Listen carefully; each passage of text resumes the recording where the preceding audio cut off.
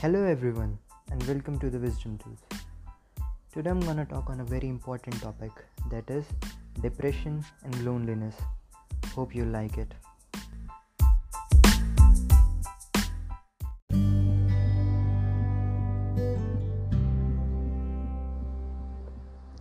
Though these two words, depression and loneliness, are very different, but they most often lead to the same result, that is sadness.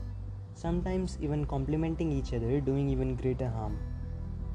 Now, depression is a very common mental disorder affecting over 264 million people of all age groups globally, with Afghanistan being the most depressed country and Japan being the least one.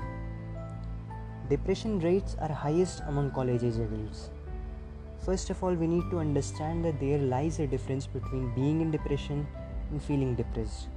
While the later one is quite common and happens to everyone from time to time, when we feel low about our grades or when we regret doing something.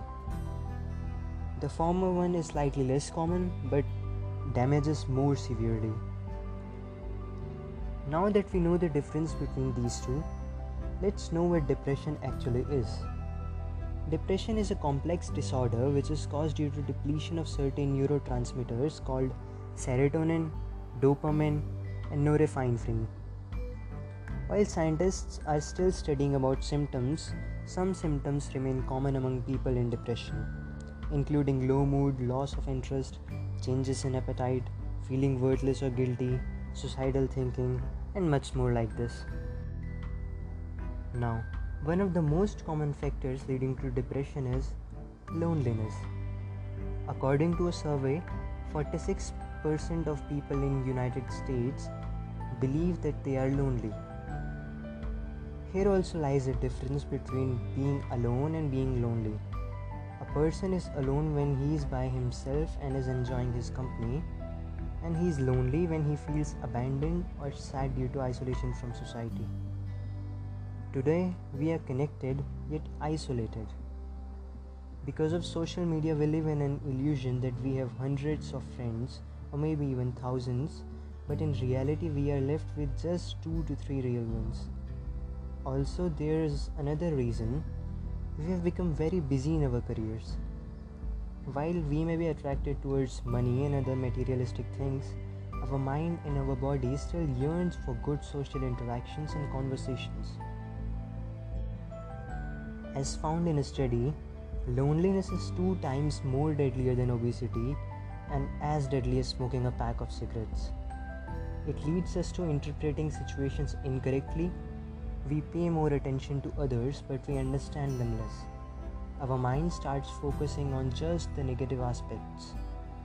We become cold, unfriendly, or even negative sometimes. But the thing is, when we place our hand in fire, we feel the pain, which tells us that this is a harmful situation for us. Same goes with loneliness. It makes you aware of your social needs. It urges you to go out and talk to people. Fact is, nothing can satisfy our fundamental need of connection. Now the question arises, how will you know that you are in depression? A one-word answer to this question would be introspection. Do you selectively focus on negative conversations with others, which leads you to isolating yourself, which leads you to not answering calls or declining invitations from people? See, the point is, world becomes the way you think about it.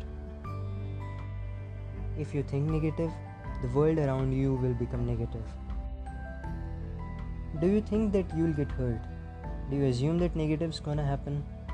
If yes is the answer, then try to be more open and vulnerable again. Are you avoiding social gatherings or pushing people away? Do you act as if you are being attacked when someone approaches you and starts a conversation? If you think so, then my friend, I think that you are in depression. Now there are 3 major types of depression. First, clinical depression. In this, you'll feel depressed for most days of the week. Symptoms being feeling unworthy or guilty, feeling tired, weight loss, loss of interest or pleasure in activities, and thoughts of suicide. Possible causes include combination of biological, psychological and social sources of distress. In clinical depression, antidepressants and therapy is used. If that doesn't work, then ECT and RTMS is used.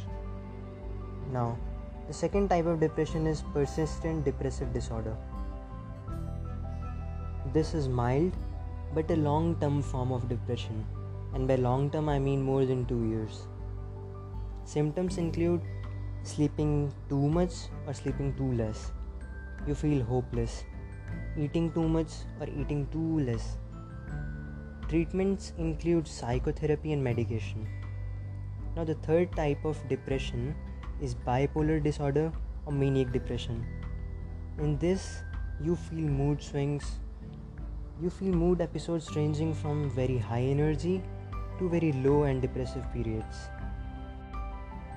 Now the question arises, how to overcome depression?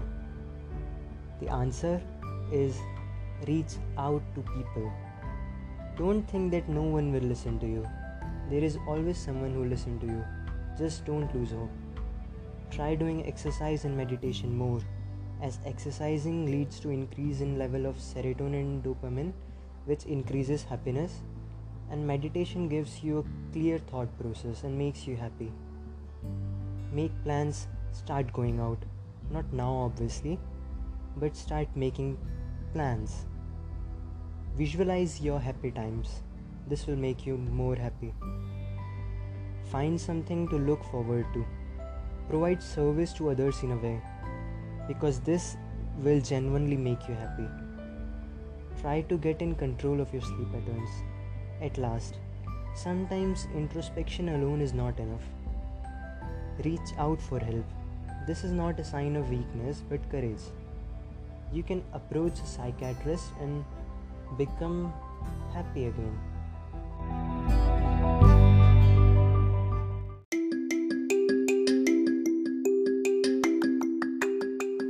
After all, you need to know that life is the best gift you've ever been blessed with. Also keep in mind that if you want to see the rainbow, you gotta put up with the rain.